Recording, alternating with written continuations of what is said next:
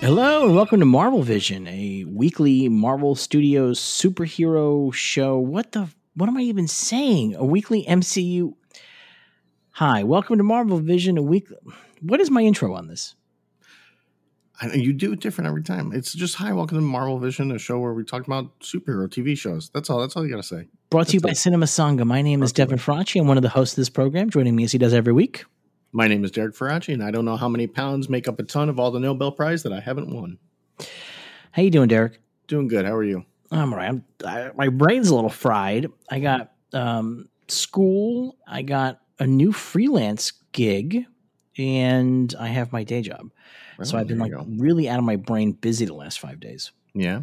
Yeah, it's just totally fried my brain. Totally, absolutely fried my brain. I don't know what's going on anymore. I'm glad that this is a Peacemaker because I'm glad that you're the one who has to do the recap and not me. Yes. There you go. How we got any Marvel Studios or DCEU news? We do. We've got I'm going to start with some Flash news. The Flash, you say? Yep. You know what they say about the Flash? No, what do they say? Yeah, I met the Flash. Like everybody else has ever met him. I thought he was an unbearable D-bag. That's what they say about the Flash. Here you go. Like everybody else who's ever met him. That's so great. What's your Flash news? Once again, taking to Instagram, Ezra Miller put up a picture of Ben Affleck Batman from an article with a little snippet from an article where it says that Affleck is done playing Batman. And he wrote over the picture, ha, ha, ha, which has led people thinking that means he's not done playing Batman. I felt like it was something where Ezra Miller was like, ha, ha, ha, he's out. But who knows? Does this maybe mean that he's involved with the KKK?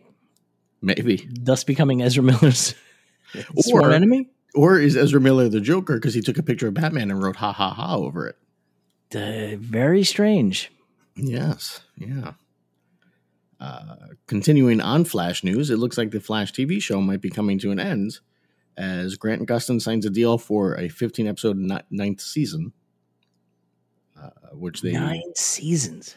Yeah, which they really had to convince him to do. He did not want to do it, and they offered him, according to Deadline, $200,000 an episode for 15 episodes.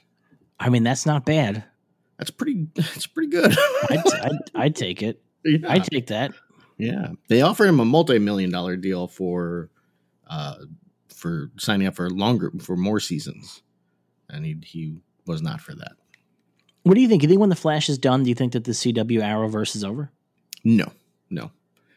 Because they just ordered a pilot for Gotham Knights, a show about Damian Wayne and the children of some of Batman's villains hunting down the person who killed Batman. Yeah, but that's not the Arrowverse, is it? But they're all connected. They're all interconnected in different ways. But also, I feel like, do any other shows... Flash was like the last one that had... Not that any of these shows had any real pop culture impact, frankly. Yeah. But Flash feels like the last one that like people watched who were not just already deeply involved in these CW shows. Does that make sense? And it was also the second one, so I don't know. That's what I'm saying. Like, I think since the second one, I don't think any of them have crossed over in any meaningful way. I think the first season of Black Lightning did, but that fell off. I think that had some crossover interest, but it went away. And then I guess that's probably it, right? But I guess I don't know what their like threshold for popularity is. So I guess it really depends, right? I mean, it just seems so weird to me that like this is the golden age of superhero stuff and nobody cares about these shows. I mean, it's pretty wild that people care. Like these shows win like those weird like audience awards and stuff all the time. But you know, it's weird that they have done this huge, honestly huge inter-universe crossover stuff, and it gets no attention. Everyone like, you know, it's interesting. It's weird. Well, what it reminds me of, in a lot of ways, is The Walking Dead, which has a big universe, and has a bunch of shows, and obviously is quite popular. but you can't. It's hard to find anybody that you might personally know who really watches it, and if you do know somebody who watches it, they probably don't talk about it. Like they don't really have like a lot to say about it. I mean, here's the thing. Like this is something I see a lot with Walking Dead, and I see a lot with what do you call it? Yellowstone. Is people on Twitter being like, "Who watches these shows?" Nobody watches these shows, but they're huge. Here in the Midwest, people watch those shows. They love them. No, 100%. I mean, Yellowstone's a big show. It's I think like one of the biggest shows on television, like in terms of audience. And but the things that nobody talks about it, and it's in this weird, Well, they talk about it, but they don't talk about it online because they're not online people, right? And so I imagine I think that's how these CW shows go. I can't believe it because they are online people. Because it's the same way my girlfriends. Well, like are they online people? In the sense of what we think of as online, like every Tuesday on my little trending section on Twitter, Legends of Tomorrow is trending. But that's because I'm interested in Legends of Tomorrow. Yeah, what I think that's what people don't understand about trending topics is very often they're more tailored than people realize they are. Yeah, where like if you go to the actual trending topic, because Twitter is set up where it's like it's trending for you and then trending. So like I look right now, trending for me, the top thing is Euphoria. And then I go to trending. It's probably the top thing is Euphoria. Yeah, it plays Euphoria. Okay. But like, all right, so Sally Struthers is trending for me because there's a picture of her showing up on set for what's that show? I can't remember the name of the show. All of a sudden, All in the Family. All in the Family. But she is not trending in the actual trending. Why did I say that 90s show? I just read a thing about that 90s show, and it's just in my head. I just jumped right to it. Sally Struthers? I don't know why. I mean, I was like, well, did they cast her in that 90s show? No, but like the actual trending is Euphoria, Emmy, which I think is a character from Euphoria. I don't know. Probably one of the Real Housewives of Salt Lake City, which I've never even heard of. It's been a big deal the last couple of weeks. They fired somebody for using the N-word. Yeah. But here's the thing. Fiance, so my one of my girlfriend's best friends is a really big supernatural person. Yeah. Those people are really online, but you'll never come across them. No. But they're online. Like they're very online. And they got 15 seasons and a spinoff somehow. And they fight online with each other. They're very, very active and they're very crazy. They're like troubling. It's actually maybe the most troubling fan base I've come across. Really? Supernatural fan base? Uh-huh. Yeah. Wow, that's surprising. Bonkers. That is surprising. Totally wild. And it's mostly women. And it's mostly older women. So it's like in Supernatural when they went to the convention. Well, Supernatural is often very much in dialogue with its own fan base. Yeah. And that stuff sometimes makes the fans mad, sometimes doesn't. But they have like it's like a very strange, but they're very online, but you wouldn't run into them and you wouldn't think of them. So I'm sure there's a CW contingent that's like that. Yeah. But we just don't see them in the mainstream superhero world and film world of Twitter. Somebody's watching these shows because they keep making new ones. Right? Yeah, but there can't be that many people. I mean, it's enough that CW is like, we're just going to keep going down this road. We were watching an old season of Survivor, like season 8 of Survivor, and they did a phone poll for people to vote for their favorite Survivor from that season. And they got a phone poll. You had to call 900 number and pay money, right? 38 million people voted. I'm sorry, 38 million? No show on television today gets 38 million viewers. That's crazy. That's just the people who voted. That's crazy. Like, imagine that. Like, imagine today. So, like, probably, like, who watches the CW shows is probably, like, 800,000 people. And that's pretty good. We'll keep it. Yeah, I think Flash is still their highest rated show, and I think it barely breaks 1 billion. 1 billion? Or 1 million. Jesus, 1 billion. Yeah, 1 billion. It's watched by everyone. 1/6 of the earth watches this show. Which I think I saw.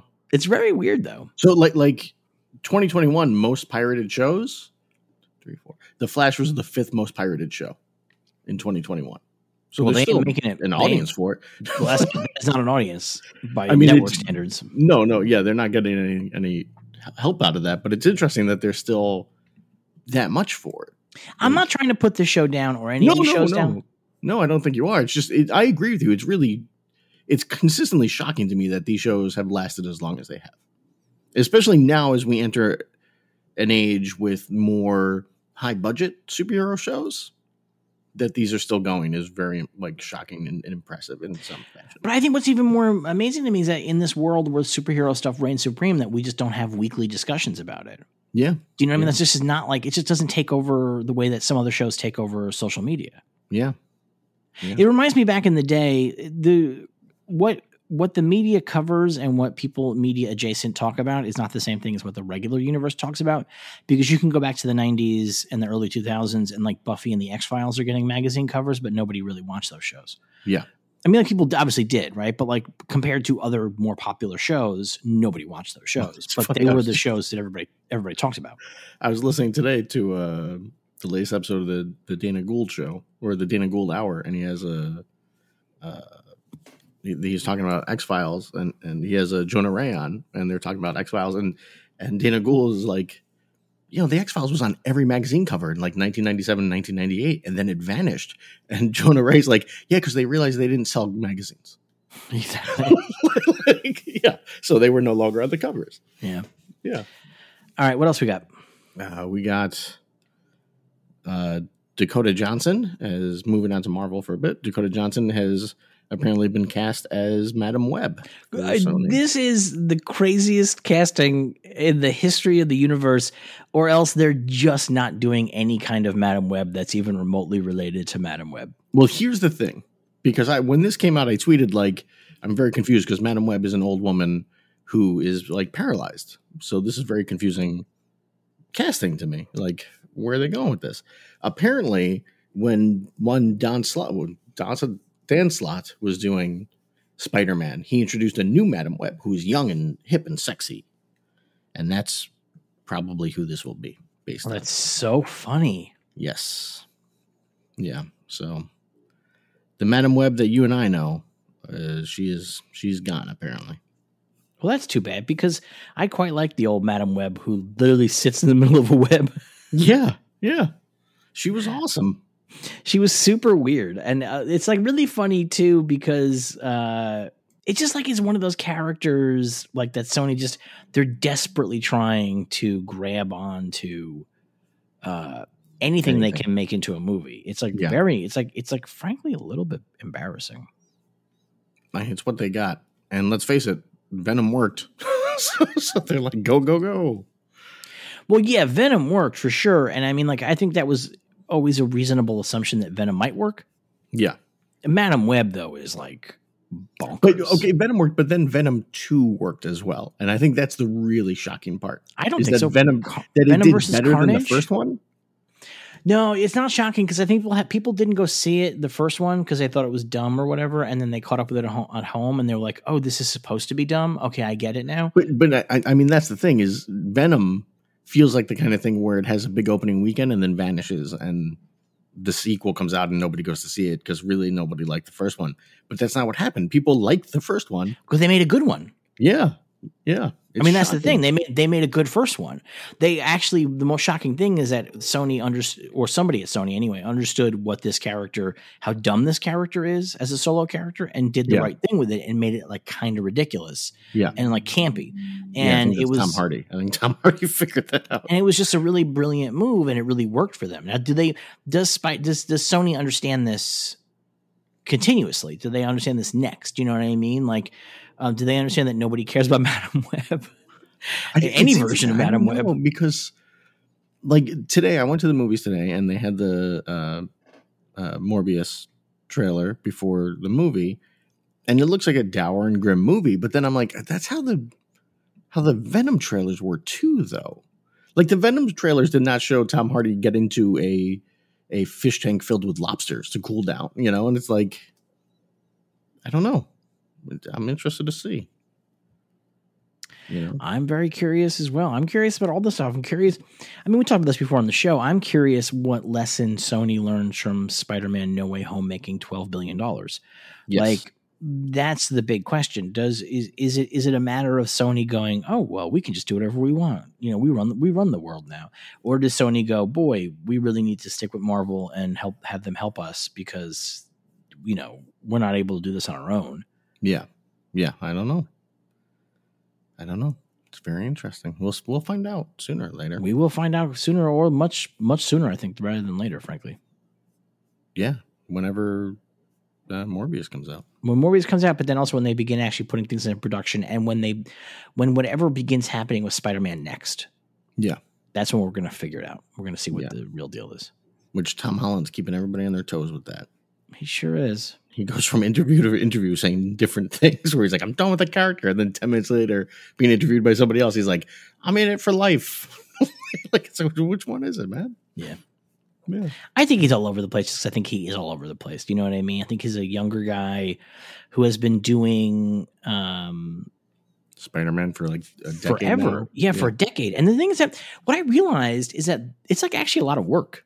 Yeah. Because he's like he's churning out like essentially a movie a year at the current rate. Yeah. Because he's appearing in other movies too. Yeah. And then he's got to stay in shape and stuff like that. Like it's like a lot of work. And he's spending like a lot of time, no offense to friends of mine who live in Atlanta, Georgia, but he's got to spend a lot of time in Atlanta, Georgia. And that may not be what he wants to do with himself. Yeah. Do you know what I mean? Like that may not be like his scene. Yeah. And then even when he's not making one, he's spending a lot of time talking about it. Yeah. It really becomes a centerpiece of your life for 10 years. It's a lot. I totally get where this kid is coming from in terms of like sort of wanting to leave it behind. I feel like he's going to maybe like try to make a couple of like serious movies or like indies and try to go for an Oscar, make a couple of Sundance movies. And then when those don't do anything, he'll come running back happily. He had that one, right? He's had one on Apple Plus. Yeah, he's had one on Apple Plus, but I don't count those because they just make there's so many streaming movies now that I don't think you can't even count them against somebody. No, I'm not counting against them anyway. But I mean, that was him, and that was the Russos being like, "We can do more than superheroes," and everyone's like, "No, we don't want from you." Yeah, we don't want that. Apparently, I didn't even see it, but I heard it's quite bad. So I mean, that's probably part of the problem too. It's like 2.5 hours long. Okay, well, I know. All right, what else we got? We've got Gugu Mbatha Raw. She said that she's going to be in Loki season 2, and they're going to be filming it, but she can't say anything else. So we already knew it was coming. I'm kind of shocked they haven't already started filming. They're filming it later on this summer or the fall, I believe is the deal. It seems like a long time. It's interesting that she's going to be in it. I guess it makes a lot of sense. Yeah, I mean, it ended with her taking the info and leaving, right? Like being like, I'm going to stop this or whatever. Like she has to come back. Yeah, but I guess the thing is that because she's so like her character is so tied into Kang the Conqueror. Yeah. And I don't know what's happening with Kang. But I guess maybe he'll show up and be a major character in Loki too. I mean, it's like there's no way of knowing. I have no idea. I have no idea what's going on. It's kind of exciting. Yeah. Yeah, it's kind of fun. Like a lot of times with the superhero movies, when they tell you like what the source material is, you can really begin to make a lot of educated guesses. Yeah. But like with Loki, you just can't. Like there's just, you don't know what they're doing. They're doing their own thing more or less at this point. Unless they're going to tell us, oh, actually, we're really drawing from this storyline for the sequel. Yeah. But it feels pretty original. Yes. And then back to Marvel for a moment, or to DC for a moment. To DC for a moment. There's theories that Michael Keaton is in Aquaman 2 because Michael Keaton's assistant is listed in the Aquaman 2 IMDb page as Michael Keaton's assistant, which is kind of weird. IMDb is user generated. I would not even begin to. It's user generated, but it's weird that somebody just put his assistant in there. Is weird. That's a weird thing. I mean, it might just be an error. Yeah. So. Yeah. I just think it's fun. And then in sad news, Channing Tatum discussed his Gambit movie and how he can't watch Marvel movies because it breaks his heart that he didn't get to play Gambit. What's sad about this? His whole thing is he's like I wanted, like, where's his quote where he talks about why he wanted to be Gambit so bad? Him and his buddy wrote the script. They 20th Century Fox wouldn't let them direct it. They wanted to direct it themselves, yeah. Yeah. But we'd never directed anything, and they didn't like that. People call him flamboyant. We called him flamboyant. That was his description. He's just the coolest person. He could pull out anything off. Most superheroes, their outfits are utilitarian. Batman's got his belt. Gambit's like, no, this shit's just fly, bro. This shit walked down the Paris runway last year. He's just wearing the stuff that looks dope because he loves fashion. And it was they were making a superhero romantic comedy was what their script was. And he said he didn't get to do it. I mean, that is too bad. Channing Tatum is a terrific dude. He made his directorial debut with the upcoming movie Dog. Yes. which the trailer has been in front of every movie for the past 6 months. I would have to let you know I probably will go see Dog. I have not seen the trailer. Oh, really? Yeah. I've seen it 100 times. No. I just went to the movies today and there was no trailer for Dog. I've seen it so much. The thing is, for me, I have to be upfront here. I hate Gambit. I hate Gambit. I hate him. I hate his guts. He's possible he is my least favorite. He's definitely my least favorite X-Man. Yeah. He might be my least favorite comic book character. He's up there. Yeah. He's up there. And I mean, part of that is because of the way that Chris Claremont wrote him with the super stylized Mon Chéri every fucking time. Like that was like for like a lot of years, like that kind of shit in X-Men really worked. You know what I mean? Yeah. Like, because like every time Colossus said "Bougez moi," you're like, okay, that's cool, and you got down with it. Like that Chris Claremont like shorthand writing that he did, where the characters just had things they always said again and again and again and again. Yeah, that worked. But then you got to Gambit, and it just stopped working for me because I thought he was just so fucking irritating. And then I don't know what, I guess. How do you do? Well, you just do a Gambit romantic comedy, but like in my brain, he's so deeply tied into Rogue. Yeah. That I don't know how you do it without Rogue. I don't know. I guess you just do a different woman, but like that doesn't feel right. And she's called Rouge. Rouge. That's how everybody spells it anyway. Yep. There you go. Well, you know what? This kind of thing is the kind of thing that makes Kevin Feige reach out to Channing Tatum, by the way. Yes. And say, hey, and that's the thing, because we know that Kevin Feige listens. So I'm hoping that we get him on here, because I don't know if he reads Variety, but I know he listens to us. But mainly I really like Channing Tatum, and I think Gambit's a terrible character, but I also think Channing Tatum would be like, no, we have to make him really doofy and fun, and he would do that. Like, I trust Channing Tatum. I don't know, the new one he's got coming out with Sandra Bullock, I think that looks hilarious. That looks really, really good. Yeah. I think he understands how to play that kind of thing. Yeah, I'm sure he'd be really good. Him doing a French accent or a Cajun accent would be fucking unbearable, maybe. But if he does it, he may not do it. He has to. I don't know. He doesn't discuss the accent in this interview. That's because whoever interviewed him does not have the correct questions at hand to ask him if he was going to do a Cajun accent the whole fucking movie. Yeah, yeah. Or would he have a fake accent, then all of a sudden at the end he would reveal that he's Cajun? I don't know. Well, we'll find out. You never know. Kevin Feige listening, Gambit could be showing up. I mean, like, we're probably moving quick to the introduction to the X-Men. We're probably close. Yeah. I'd have to guess, because we're getting the Fantastic Four quite soon. Yeah. I don't know. And I mean, I can't imagine they want to have Deadpool sit on the sidelines for too long, because they know that's a moneymaker. So. Yeah, well, they want Deadpool back out there. But he can. The thing about Deadpool is that he can have a Deadpool 3 with or without the X-Men in action. Yes. Yeah. Do you know what I mean? Because he can just talk about that. Yeah. So that's like a lot of freedom for them. It actually would be really fun if Kevin Feige showed up in Deadpool 3 and Deadpool grilled Kevin Feige about what the future of the X-Men are. Yes. That would be kind of the whole movie. That's the whole movie. Is him searching for Kevin Feige. That would be a lot of fun. Trying to find out where he fits into the universe. That's actually not a terrible idea for a Deadpool movie. Go full meta, like just all the way. Like when Flash used to go visit the DC offices. Yeah. There you go. All right. Is that all of our news? That's all the news. All right. I guess it's time for us to start talking about the latest episode of Peacemaker, I guess, huh? Nope. Oh, right.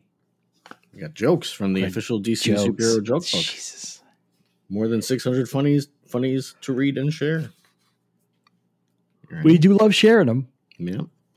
What Halloween decoration did Wonder Woman make using her unbreakable rope? Which one? A lasso lantern. You got a beep on that. I agree with the beep. It was bad. That was my echo. Your echo just killed itself because of that bad joke? Yeah, I hope not, because it's my sound bar and it's very expensive. Aquaman never plays an instrument. He prefers to sing a cappella. There we go. Yep. Did you hear they're making a movie about Aquaman? I did not. It'll be a major ocean picture. Oh, boy. This is why the children are bad today. This is It looks like we're into a section that's just Aquaman jokes. Nice. I'm excited. Nice. All right, now can we talk about Peacemaker? I guess so. Let's do it. Everybody's talking about bag, isn't shag, isn't drag, isn't mad, isn't rag, isn't tag. This isn't that, isn't. Come on. Everybody's talking about ministers, sinister, banisters and canisters, bishops, rabbis and Popeyes, Popeyes.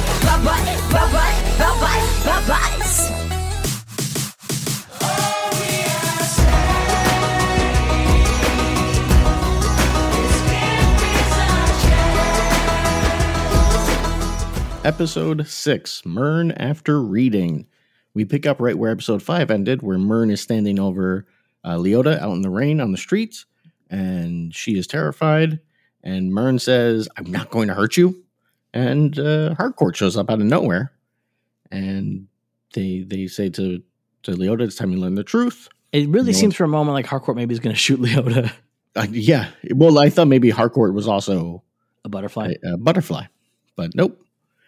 They go inside and they explain that Harcourt has known that Murn has been a butterfly for a while. She figured it out back at Goff's house when the explosion went off and he didn't get hurt. And she says it in the most nerdy way possible. That a bomb went off in his face? And he didn't take any damage. Yep. Which is like such a role-playing game way of saying it. Yep.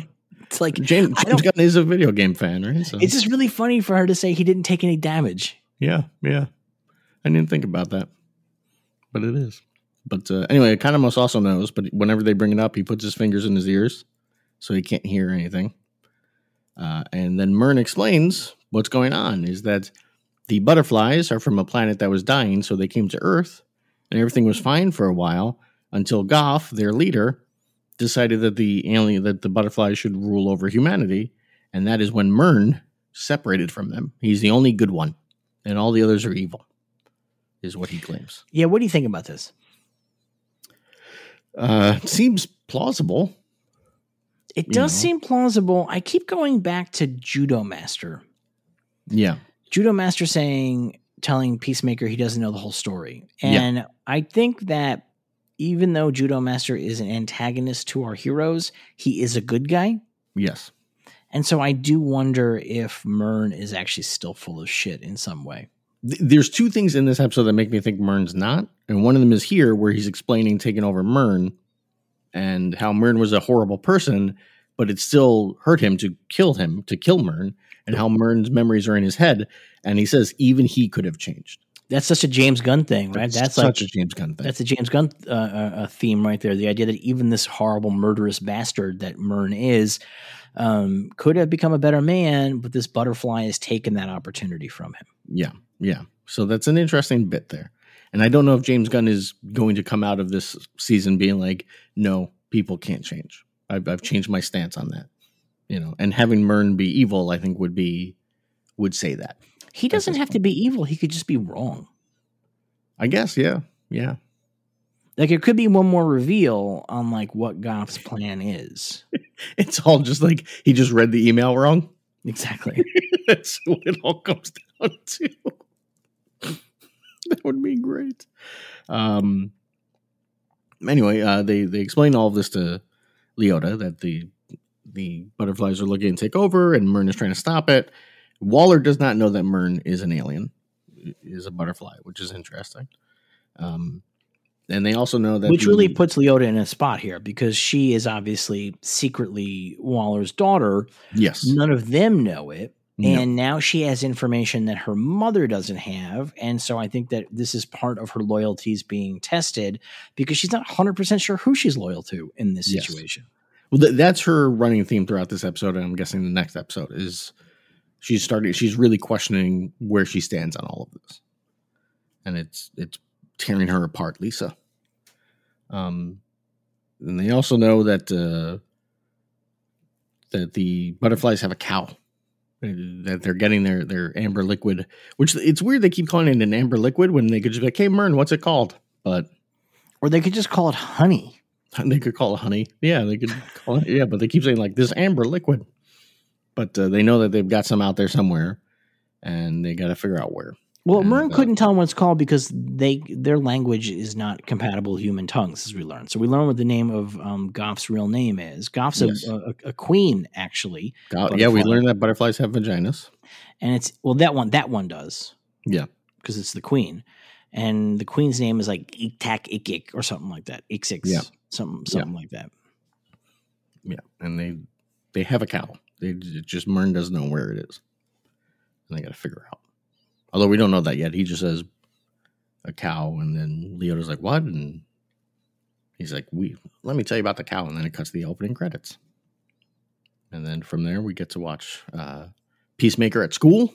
And he's doing a kind of a show and tell. Bring your uncle to work day. What a scene change. Yes. Yeah. I mean, like credits, and then all of a sudden there's Peacemaker standing in front of a classroom in front of a blackboard, taking questions from. Well, first, he explains how he killed Kite Man with just his 2 fists, his Desert Eagle, and 2 rocket launchers. So many weapons to kill Kite Man. So many weapons. This is all Tom King's doing, by the way, the Kite Man stuff. The Kite Man has become this character that keeps showing up in DC stuff now. It's all Tom King. So good job, Tom King. Was Kite Man not a Peacemaker character? No, he's a Batman villain. He's the only Batman villain. Yeah, and he's lame, and he hadn't shown up in forever. And then Tom King kept putting him in his Batman run, and he even did a whole storyline where it all comes down to what Kite Man decides. And it's a great story. But he had Kite Man in the story be like every time Kite Man would show up in the different issues, he'd be like, Kite Man, hell yeah. And then that became like a meme. And then Kite Man started showing up on the Harley Quinn show, and now she's in this. And even this weekend, somebody had asked James Gunn, like, did he just choose Kite Man in general, or does he know him from Tom King's run? And James Gunn was like, I love Tom King. We're friends. We're good friends. And so, of course I read his stuff. And it's like, yeah, that's where he got Kite Man. That's why Kite Man's in here. It's great. So that's nice. And then Peacemaker starts taking questions from the kids, including Kid with Sad Eyes, who asks if Kite Man would have just fallen out of the sky since he was carrying a 30-pound diamond. And Peacemaker says no. Yeah. And then there's Chubster, whose question I can't remember. But I don't remember what Chubster's question was. I didn't write it down. Well, there's a whole bunch of questions anyway. And Chubster gender-swapped Alfred E. Newman. Gender-swapped Alfred E. Newman asked him about the Flash. Have you ever met the Flash? Yeah, I met the Flash. Like everybody else has ever met him. I thought he was an unbearable D-bag. Yep, I love it. Yep, that made me so happy. And then there's Urkel, Canadian Tuxedo, Rubik's Cube Champion 2025, which is my favorite of all of the names. Although that kid makes him feel bad, which is rough. And then actually the best name of any of the kids comes out, Paschetti Arms. Because I love that he says Paschetti. Well, how does that kid make him feel bad? The kid makes him feel bad by saying, like, I'm the only one that doesn't buy into your bullshit. And then Paschetti Arms asks him, or the main kid asks him what his superhero origin is, and we see a flashback. See a flashback to young Peacemaker standing over his brother as his brother convulses, and they've obviously been in a fist fight, and the father, Augie's there, and he turns to Peacemaker and says, like, you son of a bitch, or something like that, right? He says, you killed him. You killed him. Yeah, and then it shows young Peacemaker praying at the edge of his bed. Yep. Yeah. Some dark shit. Peacemaker accidentally killed his own brother. Yeah, very sad. Very, very sad. Makes me feel bad for him. He has issues. He's got issues. There's darkness in there. There's darkness indeed in there. There is. From here, we see Augie getting out of prison, and Song owns him because he's like, he does some racist stuff. He's like, oh, I guess in your language it would be whatever, racist. And then she's like, no, in my language that means I have a stupid haircut.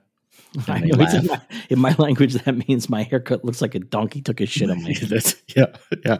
And then Fitzgibbons follows it with see ya, wouldn't want to be ya. And she's like, why'd you do that? I already hit it. But he's like, I know, I thought I could be part of it and I can't. And that's good because that plays on how Fitzgibbons in the first episode was like, no, you're doing it wrong. You got to be good at getting them. And then we see Fitzgibbons isn't good at it either. So I enjoyed that. Locke is pissed. He comes running up. He's pissed that Augie's out, and Song and Fitzgibbons tell him, like, we got a warrant from a judge, and we're going to go after Peacemaker. And yeah, they got the SWAT team ready to go. And Augie gets into a car with one of his little Nazis and says, I'm going to do the thing I've always should have done. I'm going to kill my useless son. Yeah. And the Nazi's pretty psyched about it. Yeah. But first he's going to go home and have oral sex. Yes. That's his first move. Meanwhile, Harcourt and Leota are discussing Murn when Economos shows up, and Harcourt explains that she trusts Murn because Murn has put himself out in front of them multiple times and like been part of the team, so she doesn't think he's lying. Harcourt doesn't want to discuss it. They look at the footage from the warehouse, and Economos believes that he can figure out where the cow is. Right, he's going to take all of this. He sees that there's a truck with the amber liquid that comes in, and he's going to be able to go back through all of the stoplight cameras and the roadside cameras and track that truck along the highway back to its origin point. That is. He doesn't say that here, but that is the plan. Yes. Meanwhile, Peacemaker sitting in his house, all sad, when Vigilante comes by and does a knock, and it's a stupid knock apparently because Peacemaker knows it's him. As he explains, you're the only one that does a dumbass knock. And Peacemaker starts to get introspective, to which Vigilante warns him against, saying that the mind is a bag of scorpions that you need to run away from, not towards. It's so good. So perfect. Like Gunn, right? I'm actually very concerned that Vigilante is going to die because Gunn writes him so well. I agree. And there was a couple of times in this very episode where I was like, fuck, he's going to kill him, isn't he? But like, he just writes him so well and is so funny and like has just such a grip on the character. But also when he's doing this stuff, like when he says stuff like that, you go, oh, you know what? This is a character you can't use too many times.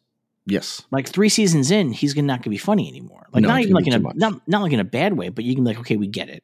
Yeah. Like, and like, so like, that's like my concern is that but I also don't want him to die. I do want him to keep showing up for 3 more seasons. So I'm torn. Yeah. It's very hard. It's very hard to say because he is a great, he's got some great bits in this episode.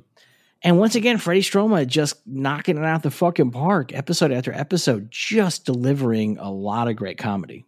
Here's my question for you. Do you think it's Freddie Stroma in the opening credits? Probably not.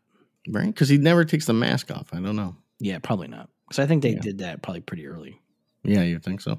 I would guess, but I don't know. Yeah, I don't know. I was wondering. That's a question for you to ask James Gunn on Twitter. Yeah, maybe this one he'll answer. He doesn't like my opening credits questions. He answers all my other questions. That's the only one he's never answered. He's keeping his opening credits secrets. Maybe I caught on to something he didn't want to discuss. Who knows? But that image of Frodo. All right, then keep your secrets. Keep your secrets. Where are we? Okay, so they're in there, and Peacemaker's feeding the animals, and which includes Goff. And then they see that Goff has put a little peace sign out of his food on his jar, and they're very confused. And from there, we go to Locke calling Murn to warn him that Peacemaker's going to get raided, and Murn tries to call Peacemaker, but Peacemaker's not picking up. His phone is just sitting in the kitchen while he and Vigilante are sitting on the couch trying to make communication with Goff. Yes, they're playing yes no with Goff, and Vigilante cannot get it. He does not understand the rules, which the rules are broken down to him. The 2 rules, which are 1, yes or no questions only. 2, don't be a fucking moron. To which he says, how am I supposed to follow that second rule? Which is great. Such a great bit. I like when he's like, is your favorite color teal? Yes.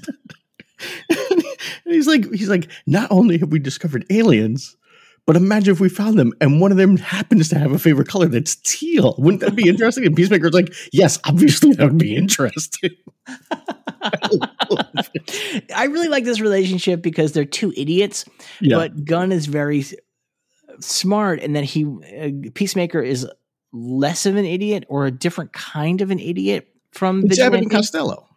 It is Abbott and Costello, and so he gets to be frustrated with Vigilante, and which is very funny in the moment, while also being himself a total fucking idiot. It's really delightful. Yeah, but they're trying to ask questions. while Murn is trying to get in contact with them, and then they finally figure out, we should call Vigilante. Great joke here, by the way. Well, we're not there yet, because first we get to watch them ask questions to Goff about movies. Is this an ET situation? Is this an alien situation? Is this an alien situation? Which Vigilante is very upset that it's not an alien situation, because he wants to experience giving birth. Which suggests he may not understand those movies very well. Says my only way to ever experience motherhood. Yeah, that's what he says. Yeah, it's really may not understand what happens in those movies. They also ask if it's a close encounter situation where you come here to play us a dumb song. A dumb song, yeah, which is great. So good. Yeah, and at the same time, the cops are converging on the trailer, and that's when finally Vigilante's phone goes off. It's a Barbie Girl song. And perfect. Again, this is like perfect character writing. Yes. Like that his ringtone is Barbie Girl is just like so ideal. Yeah. Yeah. Oh, it is really perfect. Yeah. And then Vigilante answers, and it's Murn, and he's like, Vigilante, put on Peacemaker. And he goes, Vigilante? My name's not Vigilante. I don't know. I've never even heard of a name like Vigilante. What is that, Italian? It's so funny. Good. Peacemaker takes the phone from him, finds out the cops are coming. They quickly escape through not sunroof. I was going to say sunroof. What do you call it in that house? Skylight. Through the skylight. You got it. Well, I have it written down. I should have just looked at that. As the police come in, the police quickly find the diary as they're tearing the house apart, while Vigilante and Peacemaker hide in a tree. And Vigilante wants to kill Song as she's walking by. Peacemaker stops her because she's a cop, although he mouths it, and Vigilante thinks that Peacemaker says she's a cock. She's a cock. Yeah, so like it's very interesting because they come out the roof and what I thought was really interesting, and this is like a minor complaint. I think Peacemaker would have an entire escape system. I think he does. I think that's his escape system. You think so? I think that he would have like. I mean, he's ready to do it instantly. Like he's prepared to do that. Yeah, I guess. It's like, I don't know. There's something about it that I thought like in the trees there would be like more of like a platform, like a weapon stash or something. Weapon stash. Yeah, I mean, like I feel like that would be like the deal. Do you know what I mean? Yeah, yeah.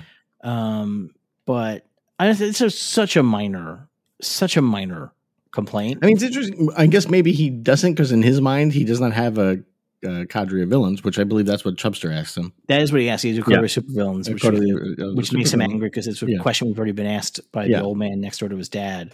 Yeah. So he does not see a situation where people are going to come after him, because he does not hide his identity. He just walks around as Peacemaker all day. Yeah, he's just sitting out in front of his house as Peacemaker. Yeah, you're right. That's actually a good point. That is a good point. Okay, I'm gonna take my minor complaint back. I'm gonna walk it back. Okay, there you go. I had a different minor complaint, which was I don't think they would be able to get up on the roof and not be seen. I mean, he's a big dude. Like they see the eagle. They see the eagle sitting on the roof. They do a little bit where John Cena is like making an effort to stay low. He's making an effort, but I just feel like they'd be like, "We can see you up there." Yeah, no, I agree. I don't disagree. I think that they needed to make a little bit more of an effort, but like I get it. Like it's just a quick bit. I think it's okay.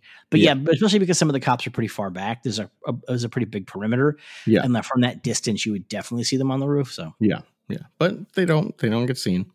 But then Vigilante explains that he took an Uber to Peacemaker's house because he thought they were in bed drunk. It's so good. And then falls out of the tree. There's no getaway vehicle. He falls out of the tree and he smashes the Goff. They've taken Goff with them.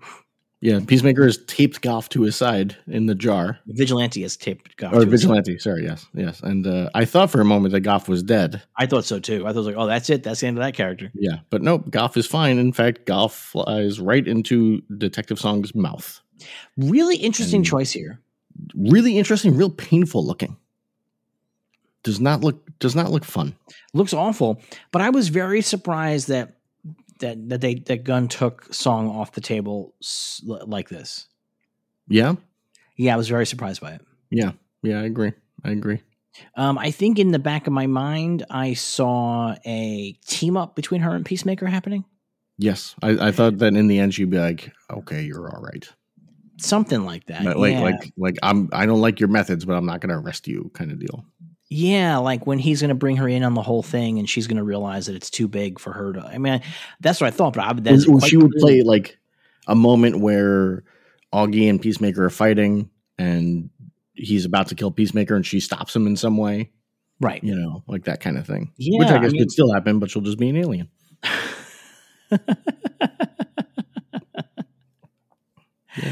Yeah. But you know. It's just very interesting to me because I just did not see it coming. And I actually really like this character. Yeah. So it's like sad to see her get killed off in this weird way. Yeah. Yeah. And that's the thing is we know she's dead. Like there's no hiding that being taken over by a butterfly means you were dead. Yeah. So, which is important later on as well. Like James Gunn is clearly doing that so that they can just massacre people and not feel bad about it. Well, that's the thing, right? He's trying to set up his Matrix sequence where our heroes just fucking wipe out the police. Yeah. And it's not going to be a big deal, right? Yeah. Yeah. But, so yeah, she gets taken and Peacemaker and Vigilante get seen and they run off into the woods. They get chased. Vigilante answers one of my questions from Hawkeye in this moment when he throws a knife right into a cop's chest. And Peacemaker says, I told you don't kill the cops. And Vigilante says, at the worst, he's paralyzed for life. He's not going to be dead. So funny. So I appreciate that James Gunn listens to this and made sure that was covered. So funny. I mean, that was such a great little bit. Yeah. They get surrounded, or Eagly now shows up and just starts mauling cops down, like ripping out eyes. This is maybe my favorite part. I like this episode a lot, but the sequence with Eagly coming down and hitting the cops, like there's like a long shot of like Eagly, like they're running through the woods and Eagly just fucking coming and wrecking cops and then finally pulling that guy's eyeball out. Yeah. Was fucking amazing. Yeah. It's and it's like Peacemaker is pointing at them and then Eagly goes and gets them, which reminded me of, I think it's one of the Shinobi games where you have an eagle you can call on. Oh, that's so perfect. Yeah, it was crazy. But and then as Vigilante points out, Eagly is hardcore. Eagly is hardcore. Yeah. And but they get surrounded. They're about to be killed or shot or arrested when all of a sudden one of the cops' brains blows up and it's Locke. Locke is there and he shot the cop and then he shoots two more cops and he tells them there's a car down the way, get in the car and get out of there. And as they're leaving, Peacemaker looks back and sees Locke shoot an unconscious police officer in the face. Yep. So, and Peacemaker is very uneased by these actions. At the same time, Song is waking up and she's acting real weird and alien-like, and Fitzgibbons can't figure out what's wrong with her. So she gets in her car and drives off. She has to go contact some friends, she says. She has to go contact some friends. And he says, you don't have any friends. Yeah, but she drives away and he's like, what's going on? In the car, Vigilante grabs Peacemaker's phone from his hand and throws it out of the car, to which Peacemaker explains it was untraceable. And he says, and Vigilante says, well, that's a pretty big fuck up on my part. And mainly Peacemaker, though, was upset because there were pictures of Eagly on there that he can't recreate. Yeah, some irreplaceable pictures of Eagly. What's really great, though, is this back and forth they have where Vigilante's like, you seem really angry. And Yep. It's like very, very good. Well, now he brings up the cloud. He's like, well, you have the pictures in the cloud. And Peacemaker's like, I don't know what the cloud is. People keep talking about the cloud. I was in prison for 4 years and everyone keeps talking about the cloud. I don't understand it. And that's when Vigilante's like, well, you seem really upset by these things. You keep making angry faces that look like a Dracula, which I also appreciate. He says a Dracula. I'm going to ask you a question. When do you think Peacemaker takes place? Current day, I would think. So 2022. Yeah. So he's been in prison since 4 years, he said. So since 2018. Yep. I'm going to just say something here. And if James Gunn listens to this podcast, not just around, but there is a joke in the motion picture Creed about Rocky not understanding what the cloud is. Okay. And that was in 2015. Yeah. And the premise of that joke is that everybody in the audience would fundamentally know what the cloud was, that it was funny that Rocky would not know what it was. Yeah. So I do feel like this is the world's worst, dumbest nitpick because it's a good joke. But I was like, I feel like Peacemaker might know what the cloud was. Yeah, yeah. Regardless of him being in prison for 4 years. Yeah. Unless this is said a few years ago. I don't think, because it's after Suicide Squad, and there's nothing I can think of in Suicide Squad that says it's 2020 or anything like that, but I don't know. I don't think there's anything in the DCEU at all that gives it a time, right? Like except for like Wonder Woman. Yeah, Wonder Woman being set in the past and then 84. 84. Yeah. So they could be taking place essentially anytime, and they have like a lot of bullshit technology, like fake phones or whatever. Yeah. So it's like not even easy to tell from that. What if the DCEU takes place 10 years in the past? Could very well could. Very well could. You never know. Maybe cloud technology took longer to show up in the DCEU. What if that's the case? What if somehow cloud technology was being suppressed by the authorities? Yeah. Because I had that discussion with somebody on Twitter where they were like, they got this in the movie, and the movie takes place in this year, but it didn't exist yet at that time. And I was like, well, it's a different world. Maybe it did. Like, that's it. Like, maybe technology is a little quicker in that world. That's all. That's it. It's not a big deal. Yeah. But anyway, they're driving. Peacemaker then demands Vigilante's phone so he can call Murn. And he takes the phone and he sees that Vigilante had been looking up Taylor Swift's sexy butt, to which Vigilante says, no. I just wanted to see her sexy butt. It's another great joke. Yep. I enjoyed that greatly. At the same point, Locke, Fitzgibbons runs up to where Locke is with the dead cops, and Locke is trying to pretend that he's sad, but he clearly isn't sad. And he explains to Fitzgibbons that the killer was not Peacemaker. It was a man in a fedora wearing a striped shirt and a red tie who kept saying, "Robble." It's like a 4'9" Caucasian male. Yes. Striped shirt, red tie, fedora hat, black fedora hat, wearing a mask. And he kept saying "Robble." And then Fitzgibbon finally realizes he is talking, of course, about the Hamburglar. Yes. And also, Locke gets his hand on the diary. I didn't bring that before, but he's got the diary now. Yeah, so that's the thing. So the diary, the cops tear through Peacemaker's trailer, and they go really hard. Like, this is what happens when they serve a warrant on your house, man. They cut your fucking pillows open and shit. It's very bad news. Very bad. They news. just shoot you while you're sleeping. Well, they shoot you while you're sleeping, which is actually but sadly the more, if you're not a white guy, that is sadly the more likely outcome of these situations. But if you are a white guy, they will really wreck your shit. And guess what? You have no recourse. Like, they just ruin your shit. That's it. The end. There's nothing you can do about it. Nobody pays you money. You just gotta buy new pillows. All your shit's broken. Yeah. It's fucking nuts. It turns out we actually already live in a police state. Yes. But they do find the diary while they're going through it, and we see them open it, and the diary has some pretty classic movie crazy guy writing in it. Yes. It's very Seven. Yep. And but now Murn has it, or Locke has it, and Locke calls Murn. He takes it from the cop, and the cop is like, "We found this," and he's like, he does the classic, "I'm going to put this in my jacket" move, and the cop is like, "Okay." And then something happens that I really want to know if this was scripted or not. But the cop walks away and then trips over something, but he doesn't fall. He just stumbles over and goes, "Oh, God damn it!" Like, it's really I don't know if that just happened on the day or if James Gunn literally wrote that in there for some reason. It's really good. It's a good little bit. Yeah, and he's out of focus, so it's like, was that on purpose? I have no idea. It's so funny. Because I want to say it just happened on the day, but also James Gunn is very clear that he's very meticulous about everything. Right. That when he's filming. So I don't feel like he's not an on the day kind of guy, apparently.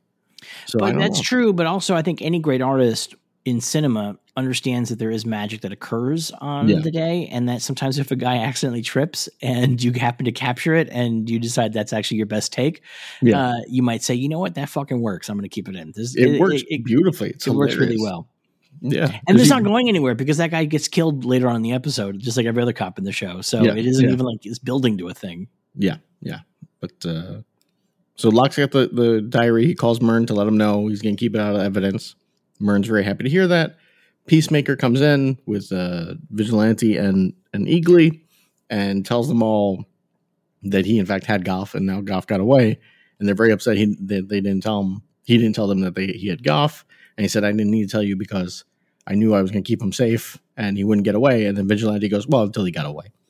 So so he was revealing a secret he was keeping from them, and all of them are keeping a secret from him. Yes. By the way, In this sequence, while they're talking, the framing of it's interesting because there's a poster on the wall. We've never talked about it on the show, but their headquarters is in a home video store. It's called Henenlotter Home Video.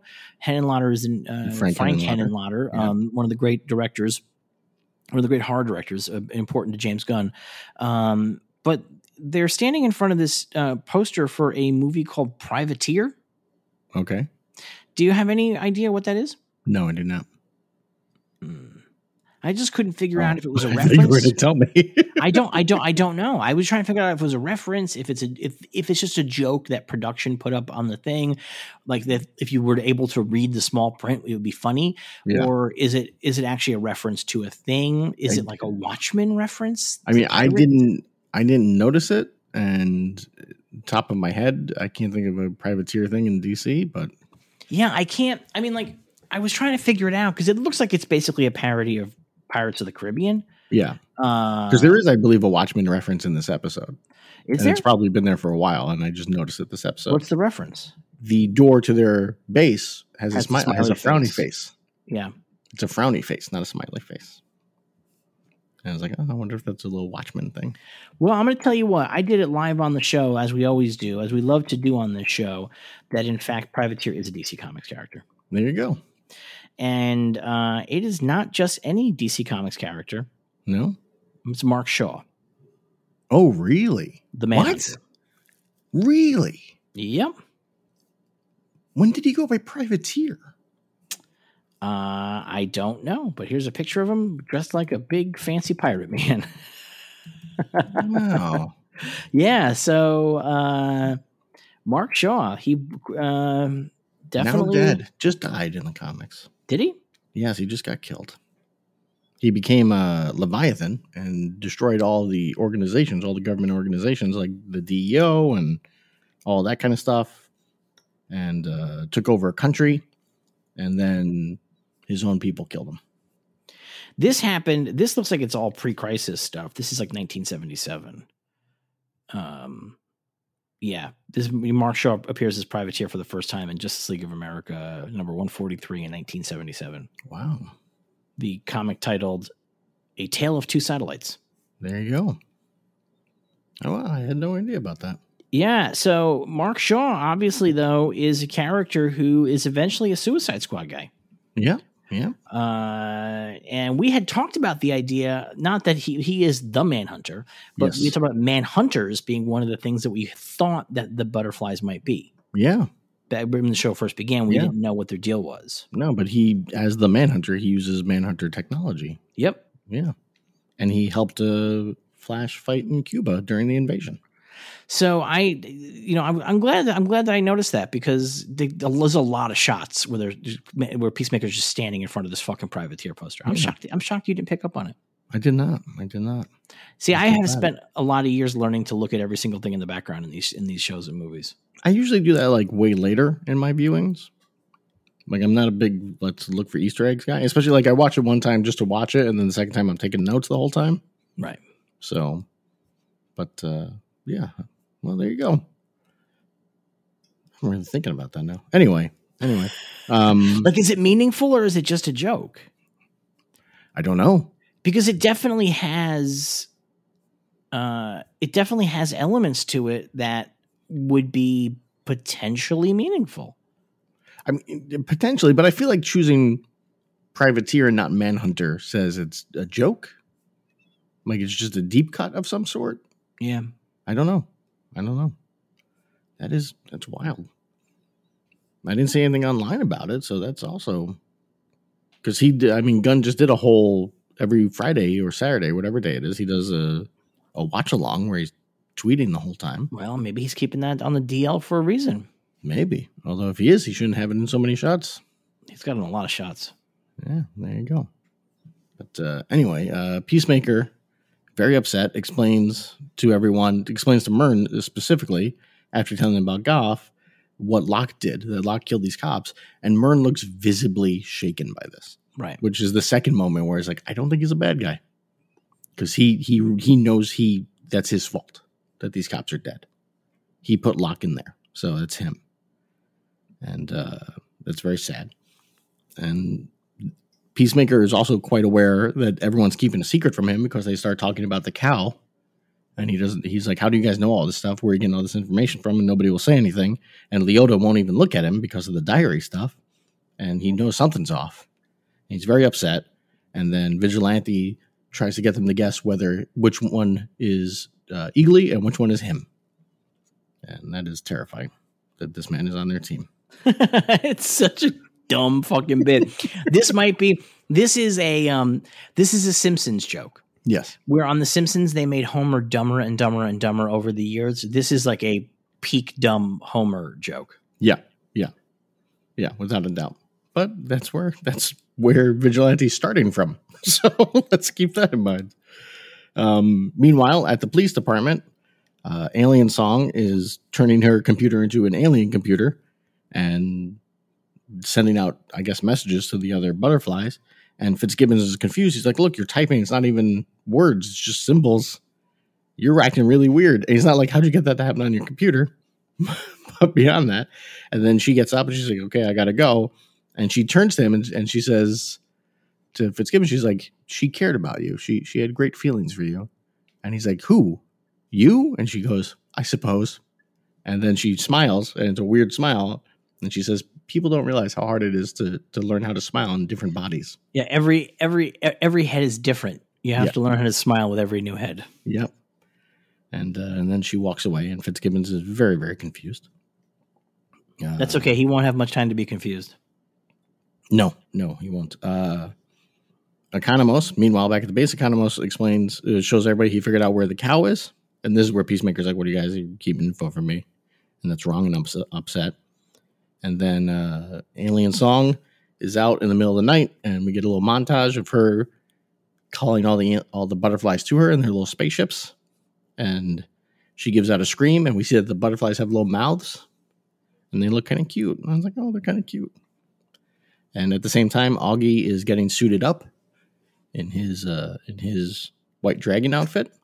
Yeah, so he's not just getting suited up. He has all his Nazis with him. Yeah. He has his baghead Nazis, like a real like Django Unchained callback. These baghead guys. And I looked up the code that he puts in to open up the door to see if it was something. I couldn't find anything.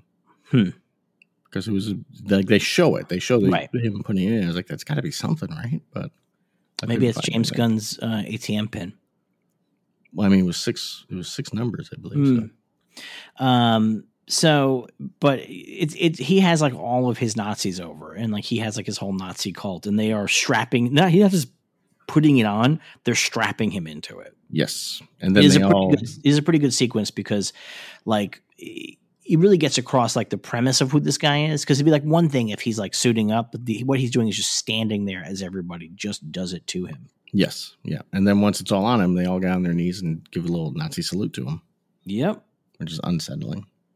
And then at the same time, the butterflies, Song and the butterflies enter into the police station. And I do want to take a step back. Okay. I want to do what you do. When Song meets all the butterflies in the field and they all come land in their little spaceships. Yeah. Very beautiful sequence. Yes. Very nice. Really just a gorgeously shot sequence. Like I think Gunn really went above and beyond with this. Like he understands the haunting beauty of these little blue wing weird creatures, and the ship's landing is like a very beautiful sequence. And when it was in the preview trailer from last week, it looked like a Close Encounters-y Spielbergian scene. It looked like Song learning the truth. Yeah. And like and then obviously the reality is different, but it's really unbelievably well executed. I mean, just like this is I think we talked about this on the program or one of the programs, just how depressed I am by how often television looks like shit. Like just nobody is shooting television nicely, despite the fact they have these big budgets and they're basically making movies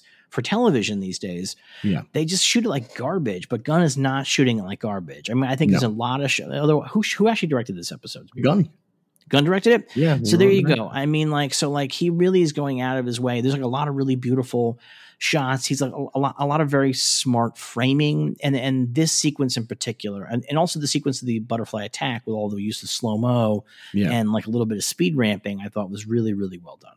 I agree. It's very good looking. Between this and the get together, I think the after party or the after party. Why the get together? You got some intense grandparent energy about your brain. I do. You really do. I am like actually very impressed because the thing is that you watch the after party and you like the after party, and you are somehow calling it the get together, which is 100% what somebody's parents would call a show they don't really watch, but know that their kid watches. Yeah. Oh, aren't you watching the get together tonight? No, Mom, it's the after party. This is how I live. and yet, in fairness to me, I was able to pull. I can't remember names for shit, but Frank Henenlotter was right on my brain for some reason. Like his name is always there. And I'm not even like a huge fan of the guy. I've seen his movies. I think he's good, but I'm not like, oh, hey, I'm not like screaming his praises. Well, you're usually just pulling out really obscure DC characters and shit, and then you're saying the get together. Yeah. This week on the get together, you should see the conversations between me and my friend Todd, who can break down. If you ask him a question like, when did Superman have wear polka dots? And he'd be like, oh, that was Action Comics number 24. Came out this day, this exact day. This is who wrote it. This is who drew it. This is who inked it. This is who colored it. And then you could be like, what's your kid's name? He's like, I don't fucking know. Tough. Yep. On this podcast, you're calling him out for not knowing his children's own names. Yep. That's how it goes. He knows. I'm sure he knows his kids' names. But anyway, so the butterflies take over the police station.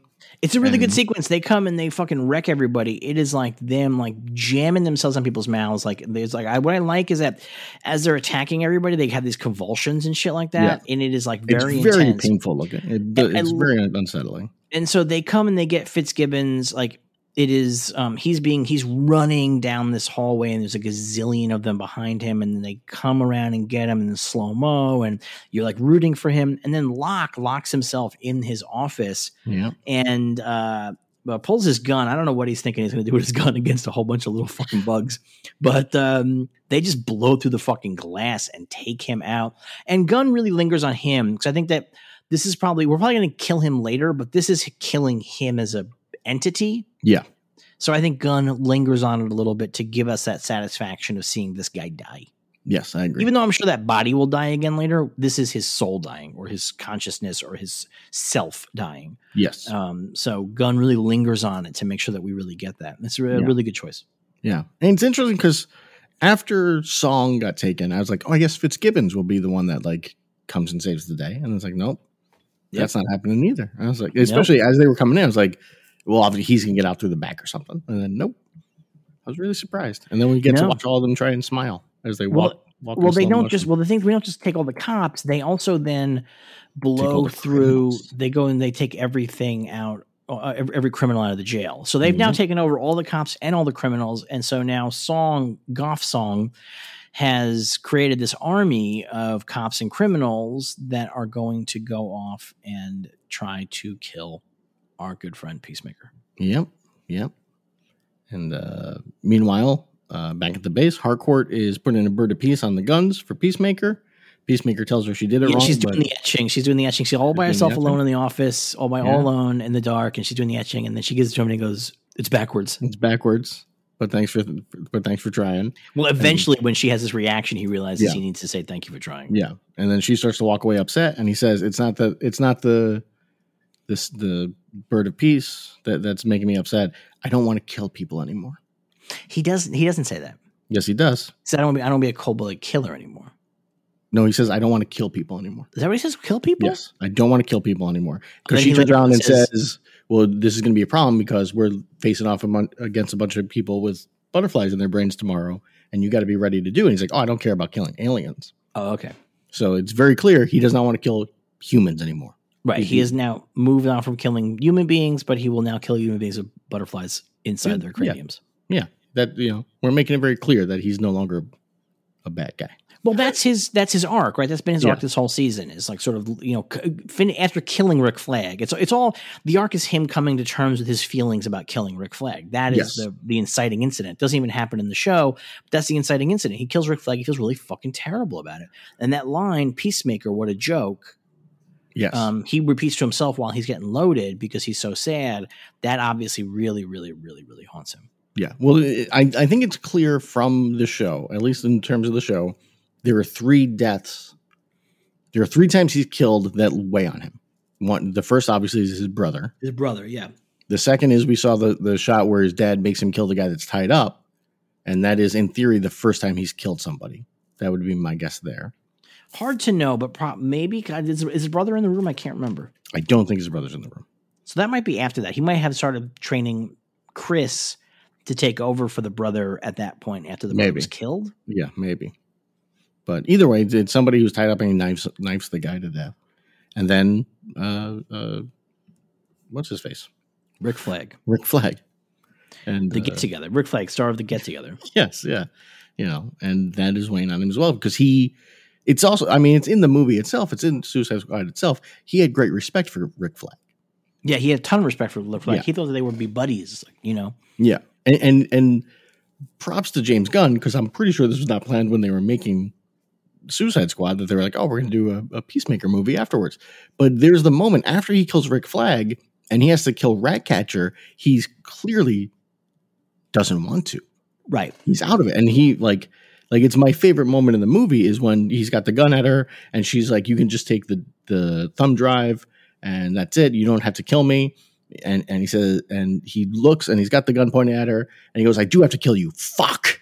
And he's angry because he knows he has to do it because that's what Amanda Waller told him to do, but he doesn't want to kill anyone. Well, this is the thing. So Gunn, I think in that movie made the really smart choice, even though there was no Peacemaker show at the time, the really smart choice to not just do the standard reveal of, oh, Peacemaker's been bad the whole time and now he's going to kill all of our heroes.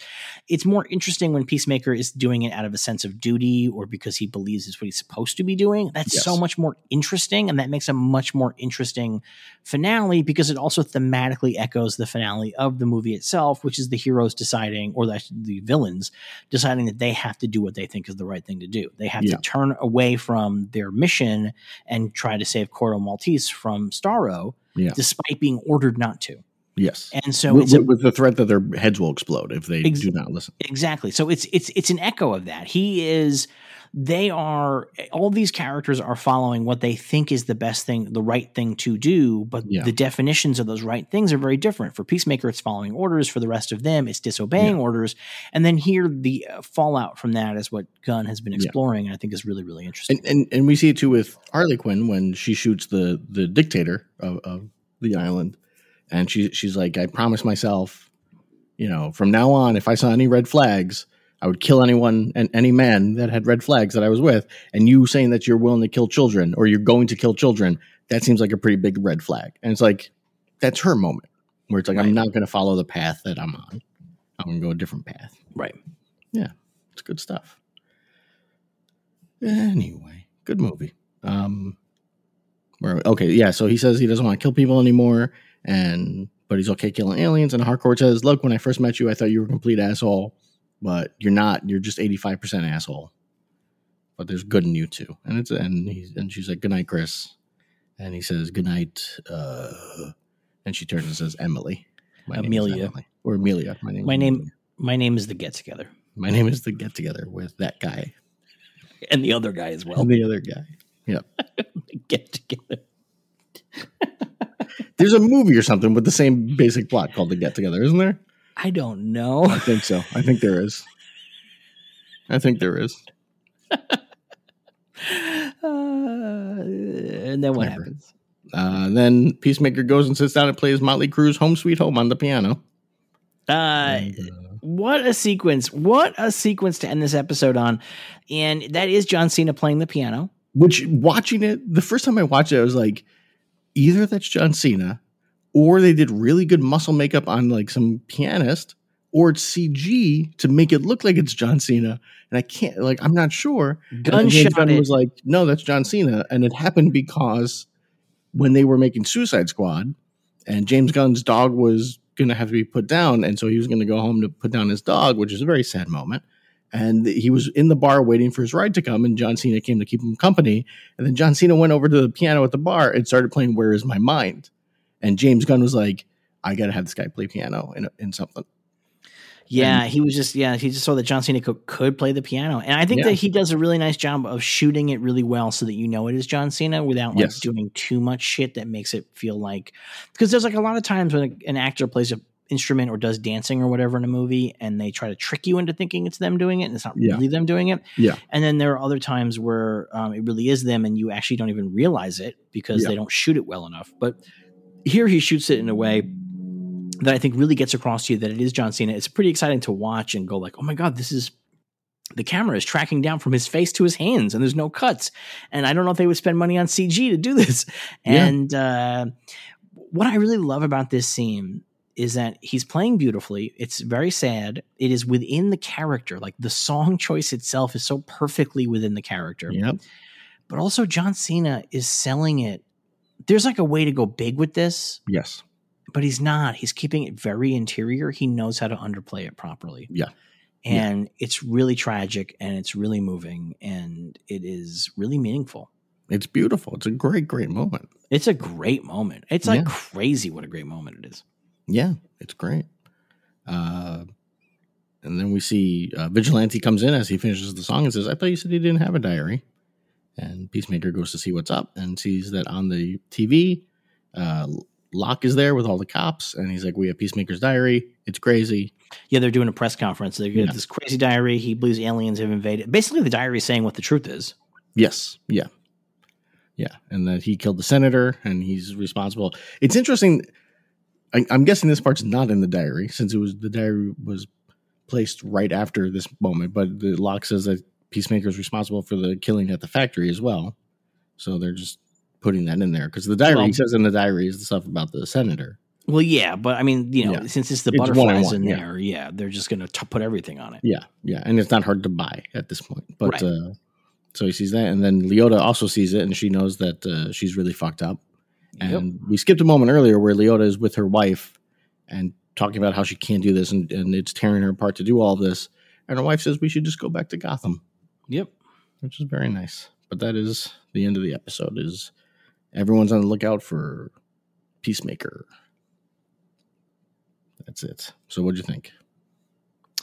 I thought it was a really good episode. It's low on action, although there is action, but like in terms of like this show itself, I would say it's got less action than some other episodes, but I think it has a lot of really great story and some really great character stuff. It's very funny. And I think it does a nice job of moving the story forward into very surprising places. Again, I was very surprised to see the Song become a butterfly and all of those cops become butterflies. Yes. It's quite clear that we are heading into a three-way confrontation between the butterflies, the Nazis, and our little Argus team. Yeah. That seems like the obvious situation, as in the previews for next week do show White Dragon in action flying. Yes. Very exciting. When they showed that suit, I was like, they have to use this suit, and they sure fucking this episode filled in two things we both said from the first episode, where you said we have to see him in that suit, and I said we have to see that piano get played. You're right. You did say that. Like, why is there a piano? There's even less reason for a piano to be there in a video store, but now that's a good reason because the Peacemaker did in fact play the piano. Yeah, from now on, Chekhov's gun is out. Now it's Gun's piano.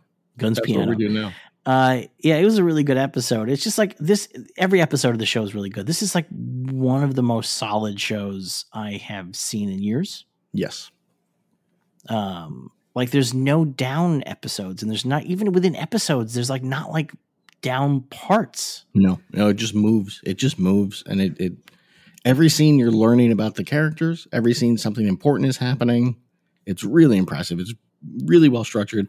It's really amazing how the last episode was such a high with them going in, destroying the factory, and like they become the 11th Street Kids, and they're finally a team. To this episode, instantly brings you down. Well, that's the thing. They've I told you that secrets. That's what I said last week. I said this is it. Like it's all downhill from here. Like with Gunn, when he makes them coalesce that way, it's just downhill from there. Like he's going to give you the high, and then he's going to take it away from you as soon as possible. Yeah, and he does. He did it right away. But he did it in a really interesting way because the last episode, when it ended with Leota finding out that Murn is a butterfly, you think it's going to fall apart in one way. Yes, but that is not. It falls apart in a much quieter much more human way. Yeah, like where they all have these secrets and they all begin to feel a little bit separate from each other. And those secrets are probably going to really come and really wedge them apart. It's interesting because it's a thing where they had these secrets before, but they were fine with it. But once they became a unit, a team, the 11th Street Kids, these secrets started to weigh on them instantly because suddenly it's, I'm not keeping secrets from this guy I got to work with to save the world. I'm keeping secrets from somebody that I consider a friend now. Right. And it hits instantly, except for Vigilante, who has no secrets because he tells everybody what he's thinking all the time. He cannot keep secrets. He does not have secrets. He doesn't understand secrets. He would have no interest in secrets. Except for his identity. Yeah. That's his only secret. And that is one that nobody cares about. Yes. It's this one secret that nobody cares about. Yeah. Is who he actually is. A great episode. Great show. We got 2 more episodes left. I'm so sad by that. Both with really great titles, by the way. I don't even know what they are. Next week's episode is called Stop Dragging My Heart Around. And the final episode, episode 8, is called It's Cow or Never. Oh, I guess, okay. They're going to have to go take out the cow. I suspect that next week they're going to be waylaid mostly by White Dragon before getting to the cow. I think that's probably most of what next episode is going to be. Yeah. I bet we're in for 2 episodes of pretty intense action, considering how low the action, quote unquote, low the action was this week. Yeah. And I don't mean low. I mean, like, obviously there was action in this week and there was like, but stuff it wasn't like on. last week or. Yeah. Right. It wasn't like killing dozens of people and stuff like that. That's obviously coming. And I think we're probably going to get like a real fucking blowout in Act 3 of this. Is Gunn doing the next 2 episodes? I don't know how many he did. He did a bunch of them, but I don't know if he directed the next 2. I bet he directed the last one, though. I can't imagine he wouldn't have, right? I would think so. Like, you just feel like if it's your show and the big finale, you feel like that would be like a thing that you would do. Yeah. But let's see if the Wikipedia knows. Does perhaps the Wikipedia know who directs the next 2 episodes? Brad Anderson directs next week, and then it is James Gunn. I don't know Brad Anderson, not by name at least. Brad Anderson directed a great film called Session 9. Oh, okay. Yeah, that's a great movie. And he also directed a motion picture called The Machinist that Christian Bale lost a lot of weight for. Yeah, that movie I don't like so much. It's all right. It's like not great. So that's who Brad Anderson is. I would say Session 9 is like his highlight, which is a long time ago. But by the way, The Get Together is a movie that just came out. So is it? What's it about? A Friday night house party is shown through the eyes of a post-grad misfit, her slacker Uber passenger, a long-lost love, and neurotic boyfriend struggling to propose. So there you go. That's why it's on my mind. I just looked this up, and I do not believe that this is on your mind. I never heard of anybody in this fucking movie. Neither have I, but I know. Where did you hear about this movie? I have no idea. Like, there's just no way that you heard about this movie. This movie know. doesn't even exist as far as I can tell. It does. I mean, it legally does, but I like legally does. But I can't believe anybody's seen it. I don't know. The Get Together. 4. It's on Showtime. There you go. I probably saw the ad on Showtime then. Boy, oh boy. 2-star reviews. It's on Amazon. Let's see what the Metacritic has to say about The Get Together. 90% on Rotten Tomatoes. Wow. 10 reviews. No Metascore on Metacritic, just 2 reviews. 10 reviews. That movie barely came out. But it came out. Yeah, that's what you were thinking of. I'm sure you're thinking of this movie. I was just watching something on Showtime before we started this, so it's possible. It is possible, I guess. All right. So we really enjoyed this. We got 2 more episodes of this. Truly loving it. We're going to be sad to see it end. Yes. Hopefully there's more seasons, though. Dotting the I's and crossing the T's, right? That's what they said. That's what we've heard. And everyone connected to it on Twitter keeps saying next, like they keep talking about it in terms of this is a season, next season we're going to do blah, blah, blah. Yada, yada, yada. So. All right. You know what we didn't talk about? What? And this is my fault. I had the Batman calzone. It was gross. I saw the picture of it. It looks like shit. Yeah. It looks horrifying. How much did it cost? $7. I mean, like, you kind of can't beat that price. I mean, yeah. Like, it is hard to get sick for that price. Like, $7 to get that sick. It's actually very easy to get sick for that price. You get a $7 calzone. Oh, man. And then the next day, you don't feel well. But it looks like, somebody put this on Twitter, it looks like a pizza that somebody took 4 bites out of. Like, that's what it looks like. The main thing is I just keep thinking to myself of like, could they not get a better fast food deal for Batman than Little Caesars? Like, did they go to anybody else? I wonder how that actually works on that level. I mean, having worked within the theater world where we did a lot of deals and worked with studios to do things, we approached them a lot of times. Like we would go to them with like pitches and we would do it like in advance. So we would go out like a year out with like a list of movies that were coming out from that studio and say, we'd love to do this, this, and this. We'd have meetings and brainstorm ideas for like what kind of events or parties we want to throw around certain movies or what kind of tie-ins we wanted to do. Yeah. Because it was for the Alamo Draft House. It was a food thing. We used to have food tie-ins that we just did outside of the studio thing. Yeah. So if you were the first person who saw the movie, like at like an early screening or like an exhibitor screening, part of your job would be to take note of whether or not characters in the movie ate or drank things. Okay. And then let the culinary staff know. Okay, so they ate this. There's like a whole thing about watermelons in this movie. Do you know what I mean? Like, and then they would try to figure out like, oh, like a watermelon martini. You know, like how to tie it in. But for the big things, for the big events or the parties or whatever, we would pitch these a year and change out. Sure. And so I suspect it's probably the same for like Little Caesar and shit like that. But I mean, which I'm sure it is, but it's like they had Oreo, so it's not like they were going for like the low end, right? It's just Little Caesar seems so weird to me as like, we're going to get Little Caesars for this. I feel a little bit weird that you think Oreo is not low end. Oreo's just a cookie, dude. But it's like a major brand cookie, right? Like when you think of cookies, Oreo's is right up there. Yeah, I mean, I do agree that Oreo is one of like they didn't do Hydrox, is what I'm saying. You know? Oh, right. You know, where Little Caesars, everybody knows Little Caesar or whatever, but like, oh shit. But you know, it's not the one I think people think of like, oh, that's the pizza place. Like, I'm surprised it's not Pizza Hut or Domino's if they wanted pizza, or McDonald's or Taco Bell or something if they wanted just fast food in general. Well, I think I bet. I mean, I have to imagine that that the company came to them because that premise of like shaping a pizza like the bat symbol. Probably Little Caesar probably was sitting on that since like the last fucking Batman movie 10 years ago. Yeah. Probably somebody who had like that idea, you know. They want to do it for Batman v Superman, but they were like, no, it's too serious of a movie. Also, I think that probably. I mean, I'm curious how they make that pizza.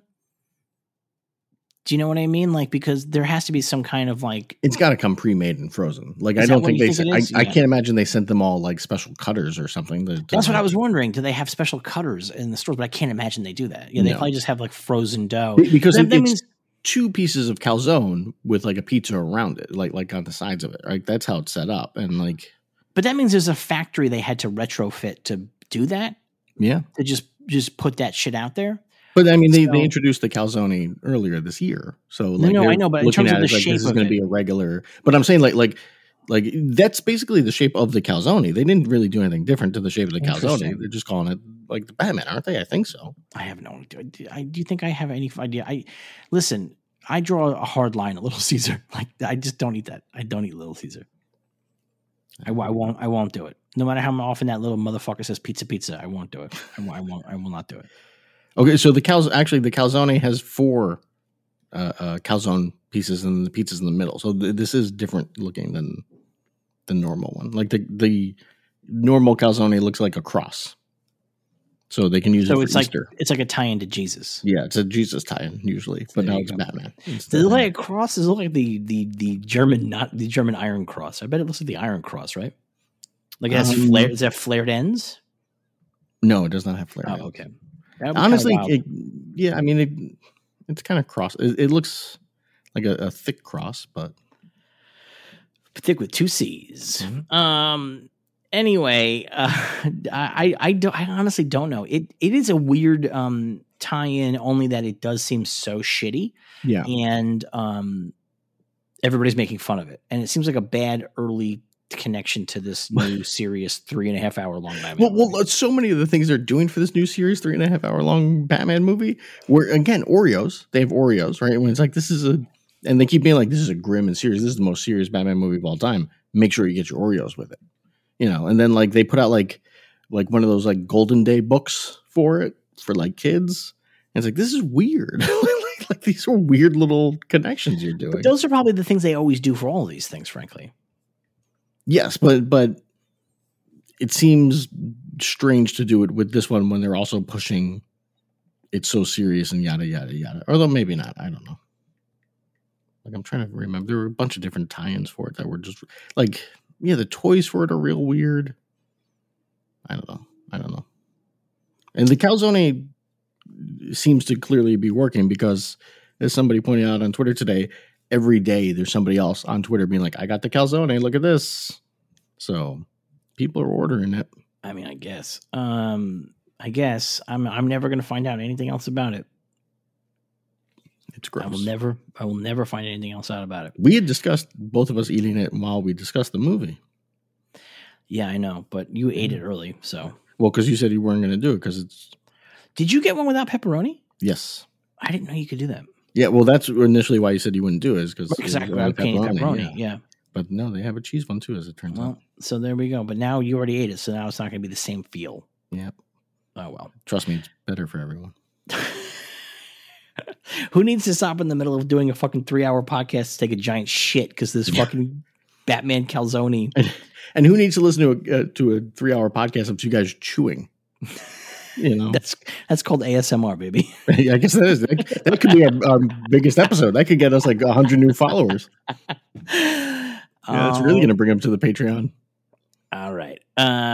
So there's this show. We're going to be back again next week with the next episode of this show. If you're listening to the show for free, good for you.